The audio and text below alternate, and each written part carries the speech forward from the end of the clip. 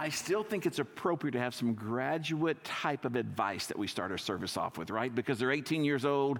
They are about to leave mom and dad probably for the first time, and mom and dad are freaking out that they didn't teach them everything. But the students are thinking there's no need to teach me anything because I know everything. So I thought we'll start off with a little bit of advice. So I wanted to make sure it was good sound advice. I wanted to make sure it was good theological advice.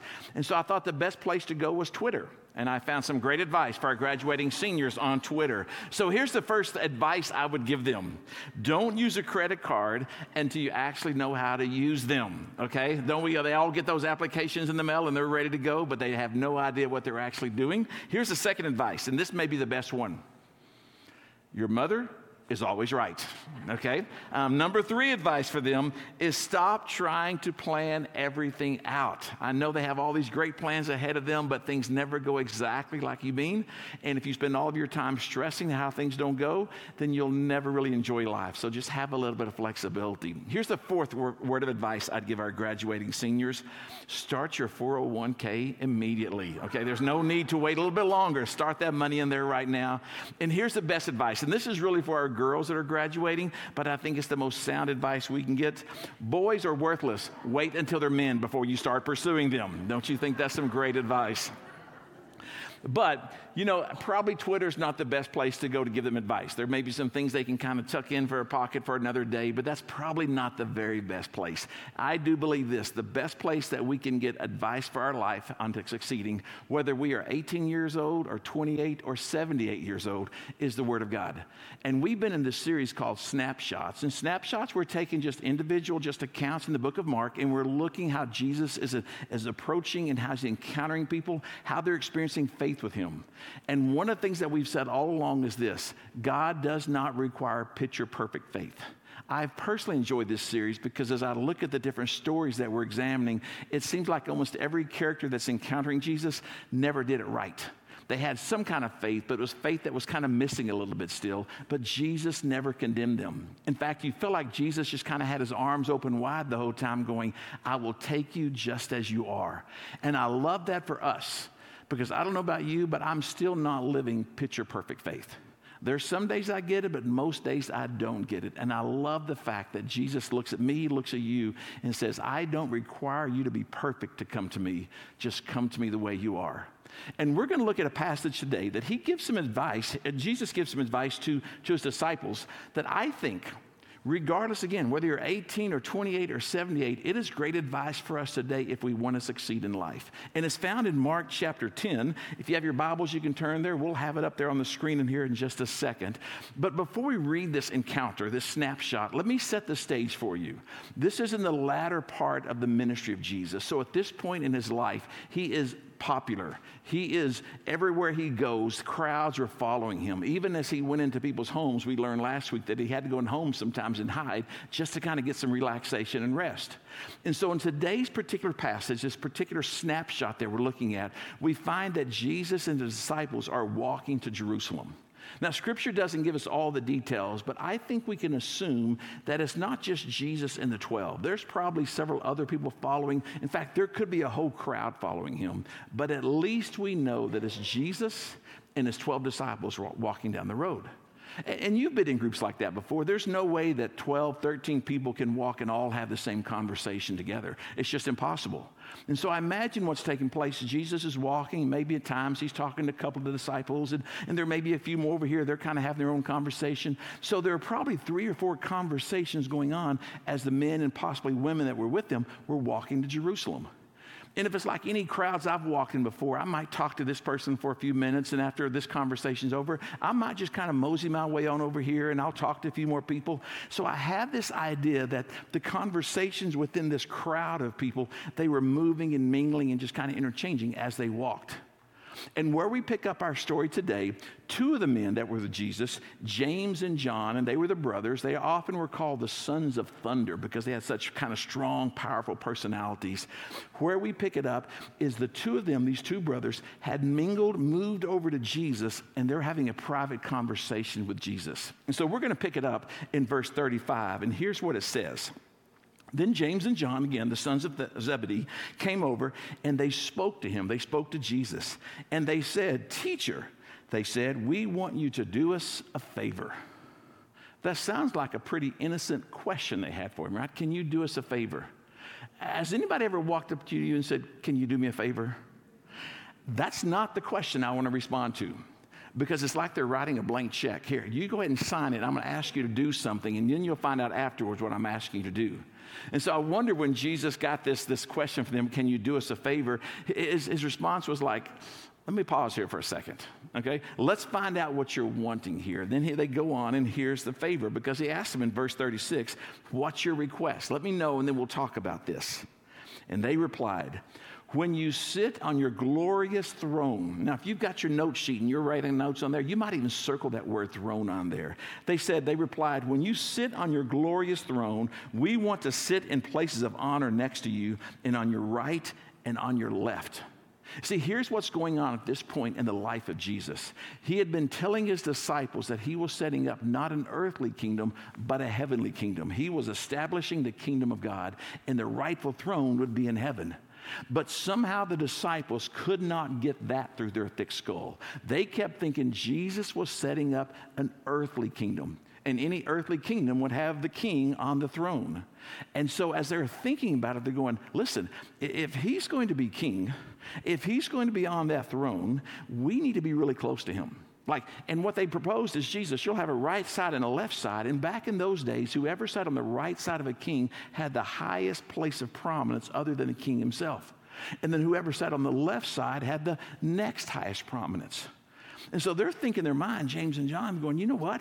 If Jesus is about to set up in their mind a earthly kingdom, there's going to be time that he's getting a lot of notoriety. I mean, he's sitting on that king and everybody's watching him. So if one's sitting on the right and one's sitting on the left, guess who's going to receive some of that notoriety with him?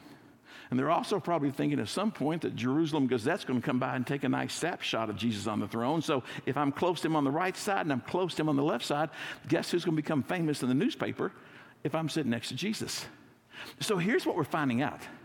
These two men moved over to Jesus as all this group was walking to Jerusalem, and they were trying to finagle and manipulate into a place of prominence. They didn't want to just be one of the 12. They wanted to be one of the two, one on the right side and one on the left side. They were going after power. They were going after position. They were going after prestige. And so they looked at Jesus and, Jesus, can you do us a favor? Take a snapshot of this. Me and you, him and me, brothers and Jesus all together. Can we just all agree if they were taking a snapshot of this moment, it might have been the worst snapshot they've ever taken in their life? Because they're not just finagling, they're not just manipulating, they're literally stepping on all the other disciples around them to get to the top. Because they wanted to be seen, they wanted to be noticed, they wanted that place of prominence. Now, before you and I throw too many stones at these two brothers for their maneuvering in life, can we all agree we've probably been there before? Maybe not in a conversation with Jesus. Okay, I've never asked for the right side of the throne or the left side. But in my workplace, I've tried to move around so I'm the number one guy. In my families, there's many days I woke up going, hey, family, son, daughter, wife, mother-in-law, life needs to evolve around me. You with me? And so I don't want us to be too harsh to James and John. While their question was absolutely just unnecessary, and I think it was out of place. If you're like me, I've been in that same out of place many, many times in my life. And come to think about it, not just my job and not just my family. I wonder how many times that I've also tried to maneuver with Jesus. How many times have I wanted the benefits of the kingdom, but I didn't really want to pay the cost of being in that kingdom? I wonder how many times in my prayers to God, and maybe you can identify with me on this one, it's been Jesus, me, me, me, me, me. And I pray for me more than I pray for him, and I pray for me more than I pray for her, and I many times pray more for me than I do for you.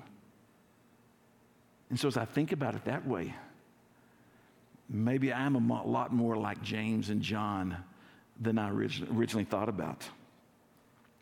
But Jesus responds back to the brothers. And I'm amazed, just like the other snapshots that we've looked at in the book of Mark, he never responds back harsh. He never responds back with a sharp finger pointing and shaking at them. There's always this grace and humility. Because I'll be honest with you, if I was Jesus in this moment and I knew that 2 people out of my 12 friends were trying to maneuver and get more than anybody else, I think I may say, I'm sorry, I didn't hear you. Could you say that a little bit louder so everybody else can hear what you're asking for? There'd be this moment I want to kind of put them on the spot and front them out.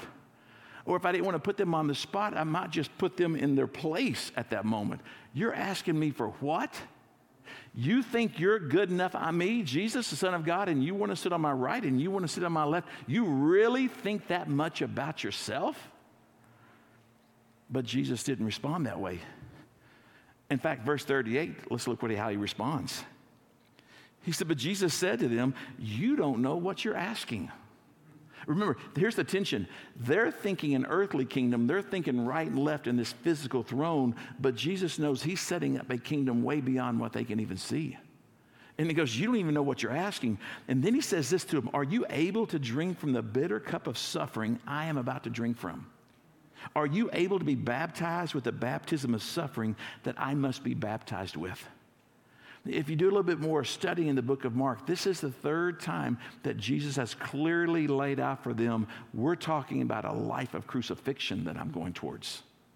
That he had kind of in the beginning stages of his ministry, kind of behind a veil, held back not who he was, but his total mission here on earth. But as he gets closer to the cross, he's pulling back that curtain to his disciples and letting them know that he is not here to set up on the big, beautiful throne on earth. He is actually going to be crucified and buried, but that he'd resurrect again. And so when he looks at his 2 disciples, James and John, and says, do you really know what you're asking? You can't even do what you're saying that you want from me. He is not declaring, he's not commenting on their own abilities. He's not questioning their own passion. Here's what Jesus is doing at the moment. He is declaring his own messiahship. He's going, listen, guys, what's got to be taking place? You think you could step up here and do some of this?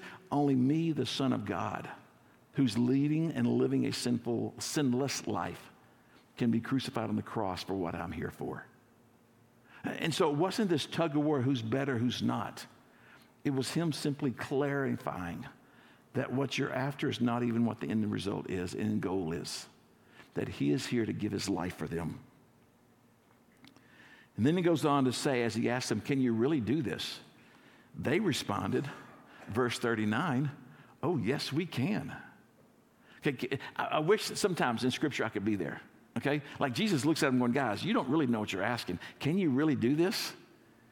And James and John, the sons of Zebedee, the brothers of thunder, sons of thunder. It's almost like they probably, like Tarzan, put their chest out. Woo! Yes, we can do this. And you wonder at this point, with this conversation is going on, and what's anybody else, what are the other disciples even thinking at this moment? Are they even clued in? Are they still busy on their own conversations? Are they doing their own thing? But they looked at Jesus and said, yes, we can. And then Jesus responds back to them, you will indeed drink from my bitter cup and be baptized with my baptism of suffering. What he was prophesying at that moment, that this really bad snapshot that James and John find themselves posing in of their self-assurance and their self-confidence, and yes, Jesus, we can do this, and put me on the right and put me on the left. Here's what we know about Jesus. He sees beyond the moment at this very second, and he sees down the road. Because Scripture and history lets us know that both James and John will eventually be martyred for their faith in following Jesus. And so while they may not be looking really good at this moment, there's going to be a life they're turning around, and they're going to find the real following Jesus that they need to be a part of. In that moment, I read that, and I think about our graduating seniors. And if you're a parent or a grandparent of these graduating seniors, and there's concern on your part, you're concerned that, will they even know how to wash clothes when they get to college? Our real concern is, will they keep following Jesus when they get to college? And unfortunately, if we look at the statistics of the number of students that attend church as high school students and go off to college, the opportunity, or really the chances and odds of them continuing in the faith and going to church during college just shrinks down to almost nothing. And as parents and grandparents and pastors, that scares me to death. But here's what we have to remember. Every one of our graduating seniors were God's kids before they were our kids. And no matter how far they walk, no matter where they go in life, they will never get out of God's grips.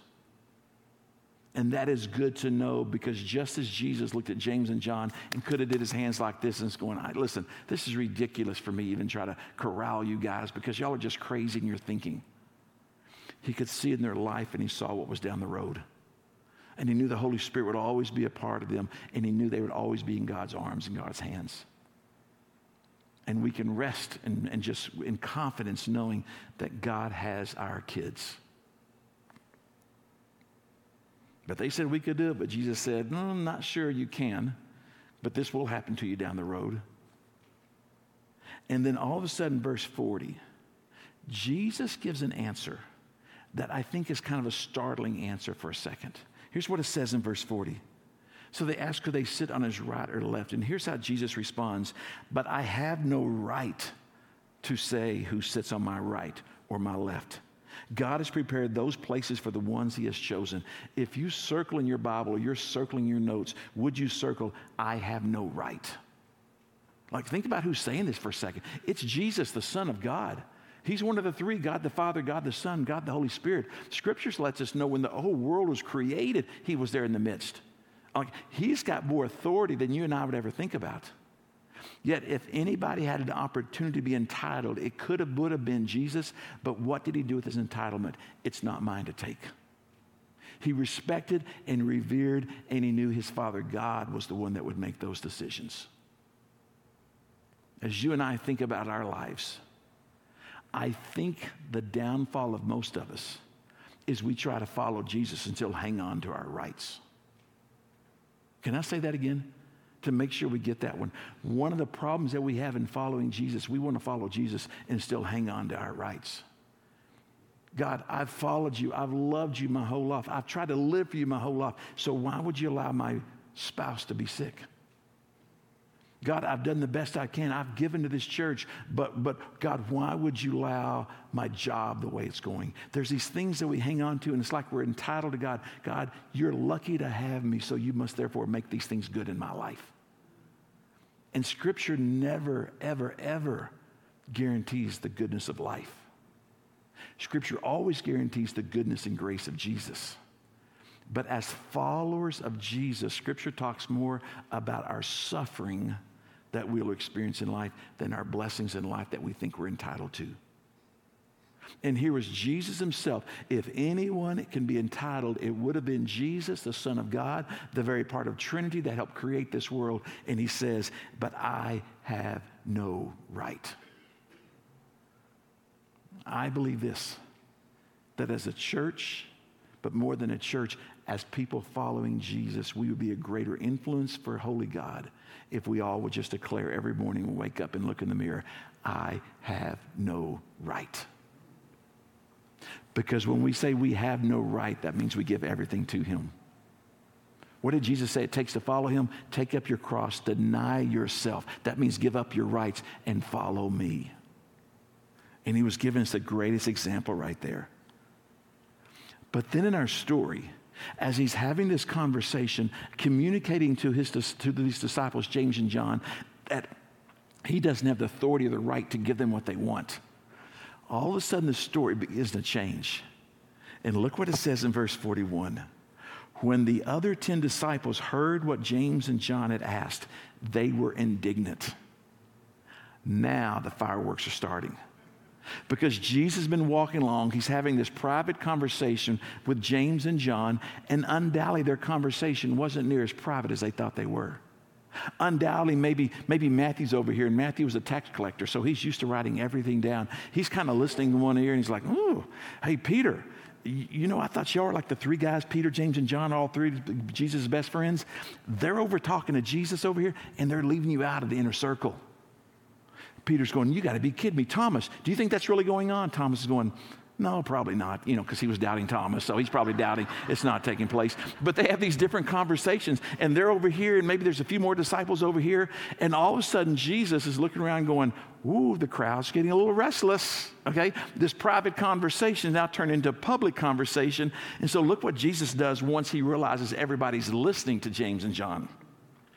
So Jesus called them together and said, let's have a nice get together and sit down and have dinner together. Is that what it says? No. Because I think at this point, none of the 12 would have sat down together. I think at this 12, this would be like if you had 3 or 4 boys growing up in your house, sons, it's be like, sometimes you just need to let them duke it out. I think the disciples were probably at the duke out stage right now. And so Jesus called them together and he said, you know that the rulers in the world lord it over the people, and officials flaunt their authority over those under them? You see, back in those days, much like today, if you're an authority, you kept your authority with power. If you were an authority, you probably weren't in your position to make life better for everybody. You were making there to make life better for yourself. And so any authority figure that the disciples had seen their whole life, or whether it's the Roman government or the Sadducees and the Pharisees and the religious rulers, they had seen these men model nothing but authority for their own self. And Jesus goes, hey, you know how it works, right? I mean, when it comes to authority, people will lord it over their people and they flaunt what they have. But look what he says next. But among you, it will be different. So think about this. The disciples, these two talked to him, James and John talked about this. The rest of them are mad. So they're in this authority struggle, right?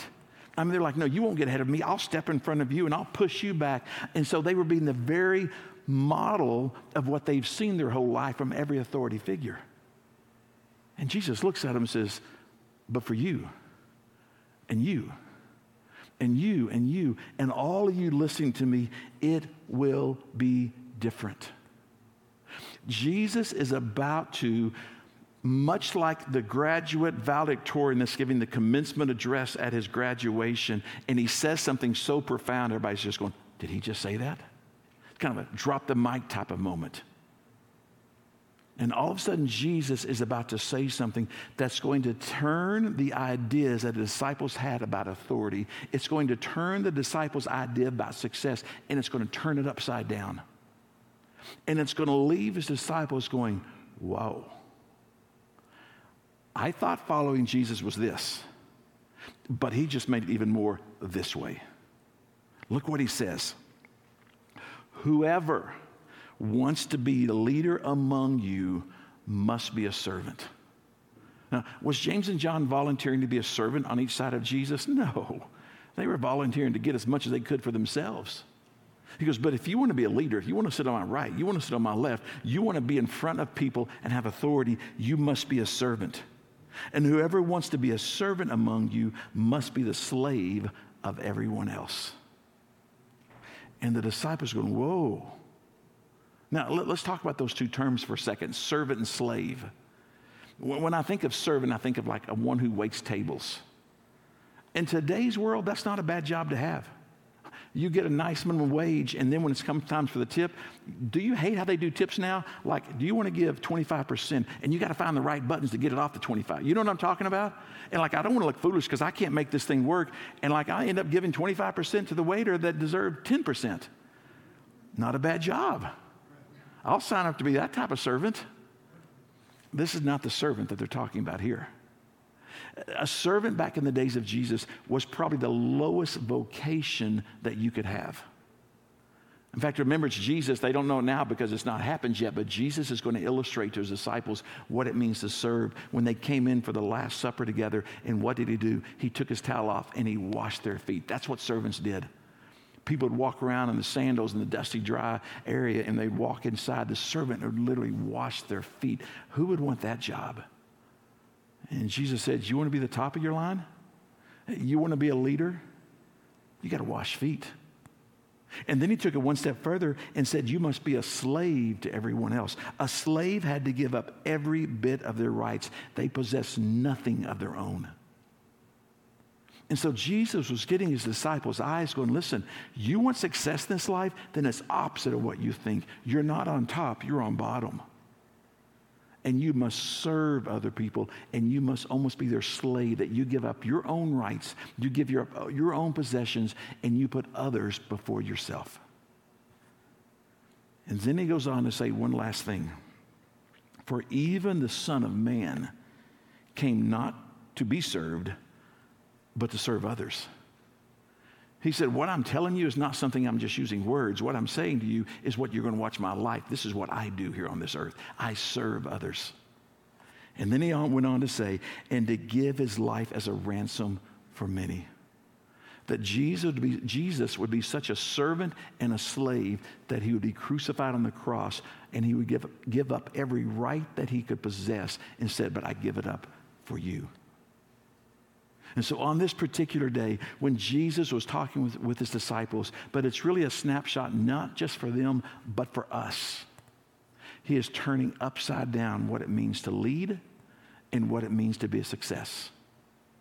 I think now of our graduating seniors, and they're going to go off to college, and they're going to go off their jobs, and they're going to go off to military, and whatever the next season of their life is, and the world's going to be saying, hey, you want to be a leader? You need to make more, you need to know more, you need to be more, and you need to be ahead of everybody else. And Jesus is going, take a breath. You need to serve. You need to give up what you think you're entitled to and give it to somebody else. But these weren't just instructions that Jesus was giving to his disciples, and they're more than instructions that we try to push along to our graduating seniors. It's the same instructions that he gives to every one of us today. You know, the disciples James and John begin this whole conversation with a question, right? Here's the problem. They asked the wrong question. So this morning as we close, let me give you a better question they could have asked Jesus. In fact, I think it's the best question that we can ask ourselves. If you're taking notes, you can write this down. And here's what it says. The best question that we can ask is, how can I help? Pretty simple, isn't it? Oh, I came to church for something profound, Keith. That's as profound as it gets today. Can you imagine how different life would be for us and your families? Is if sons asked moms, and dads asked daughters, and daughters asked brothers, and daughters asked dads. They wake up in the morning in a family unit and said, how can I help? Maybe you have a friend group. Instead of arguing over where you're going to eat or who's going to do this, what if you just looked at your friends and said, how can I help? What if we came to church and said, I wonder if they're going to sing the songs I like or preach the message I like or do this at the church so I get the things I want? What if we came to church and just said, how can I help? Or you go to work tomorrow and the person that you don't even answer to is a boss. You just walk up to him going, how can I help? How do you think the world would respond to that? Those are some hard words, aren't they? In fact, they're so hard, it's hard to even say. So I'm going to give you a little practice right now. In just a second, I'm going to count to 3, and I want you to just turn to the person next to you and say, how can I help? Now, hold on, time out. You're not really having to ask, you're not committing to help right now, okay? We're just practicing saying the words, okay? This is not like some timeshare sales thing. I'm going to put you into something, okay? We're just practicing the words, okay? Are you ready? On the count of 3, turn to somebody next to you. Now, I can tell right now by where I'm at, some of you got in an argument on the way to church today, and this is a really awkward conversation you're about to have right here in church, but that's okay. Are you ready? On the count of 3, how can I help? 1, 2, 3. Okay, you know what's crazy about that? It wasn't so hard to say, was it? Do you know what happened in the whole auditorium when you did that? Smiles was on everybody's faces. Now, you probably didn't pay attention to that because you're going, how can I help? I want you to do it again, okay? On the count of 3, turn to somebody and just say it again. 1, 2, 3. Okay, I think it's a theological principle that takes place there. Because watch this. We are modeling and mimicking and following the advice and commandment of Jesus by saying, how can I help? Because we're saying, I want to be a servant. I want to be your slave. When our lips and our mouths begin to do what Jesus tells us to, I think it just puts an automatic smile on us because God's made us that way. And then here's what I noticed too. The person you said it to smiled. You know why? Because they are receiving from you a physical expression of love that God designed you to give them and them receive. If we keep looking at Mark, we're going to find out that Jesus looks at the disciples and says, I'm going to give you a new commandment. And the next commandment is what? Love everyone.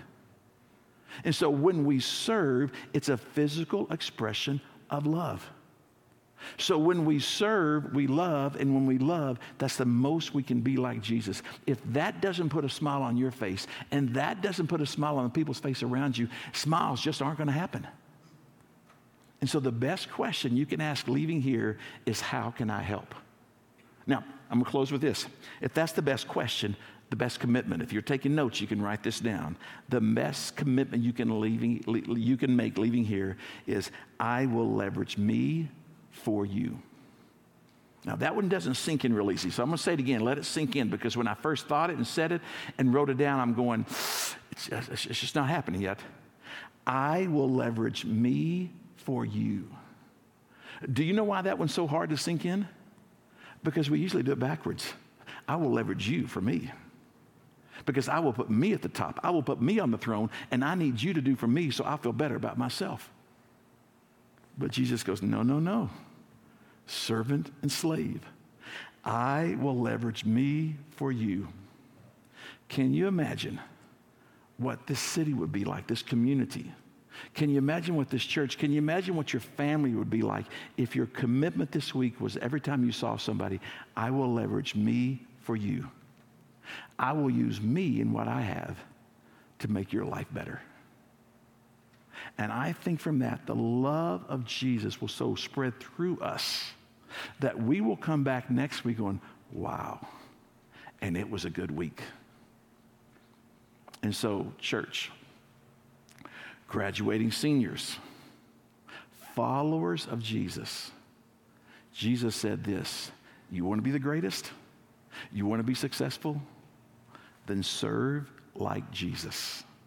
What can I do for you? Will you pray with me? Father, thank you for this day. And sometimes your word, it's so simple, we miss it. And so thank you for your simple but yet profound and life-changing word to us today, that we are to serve other people.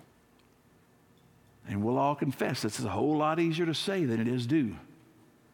And so will you empower us? Will you change our hearts? Will you mold us that we can simply use me for leverage for you this week? And we pray this in your holy name. Amen.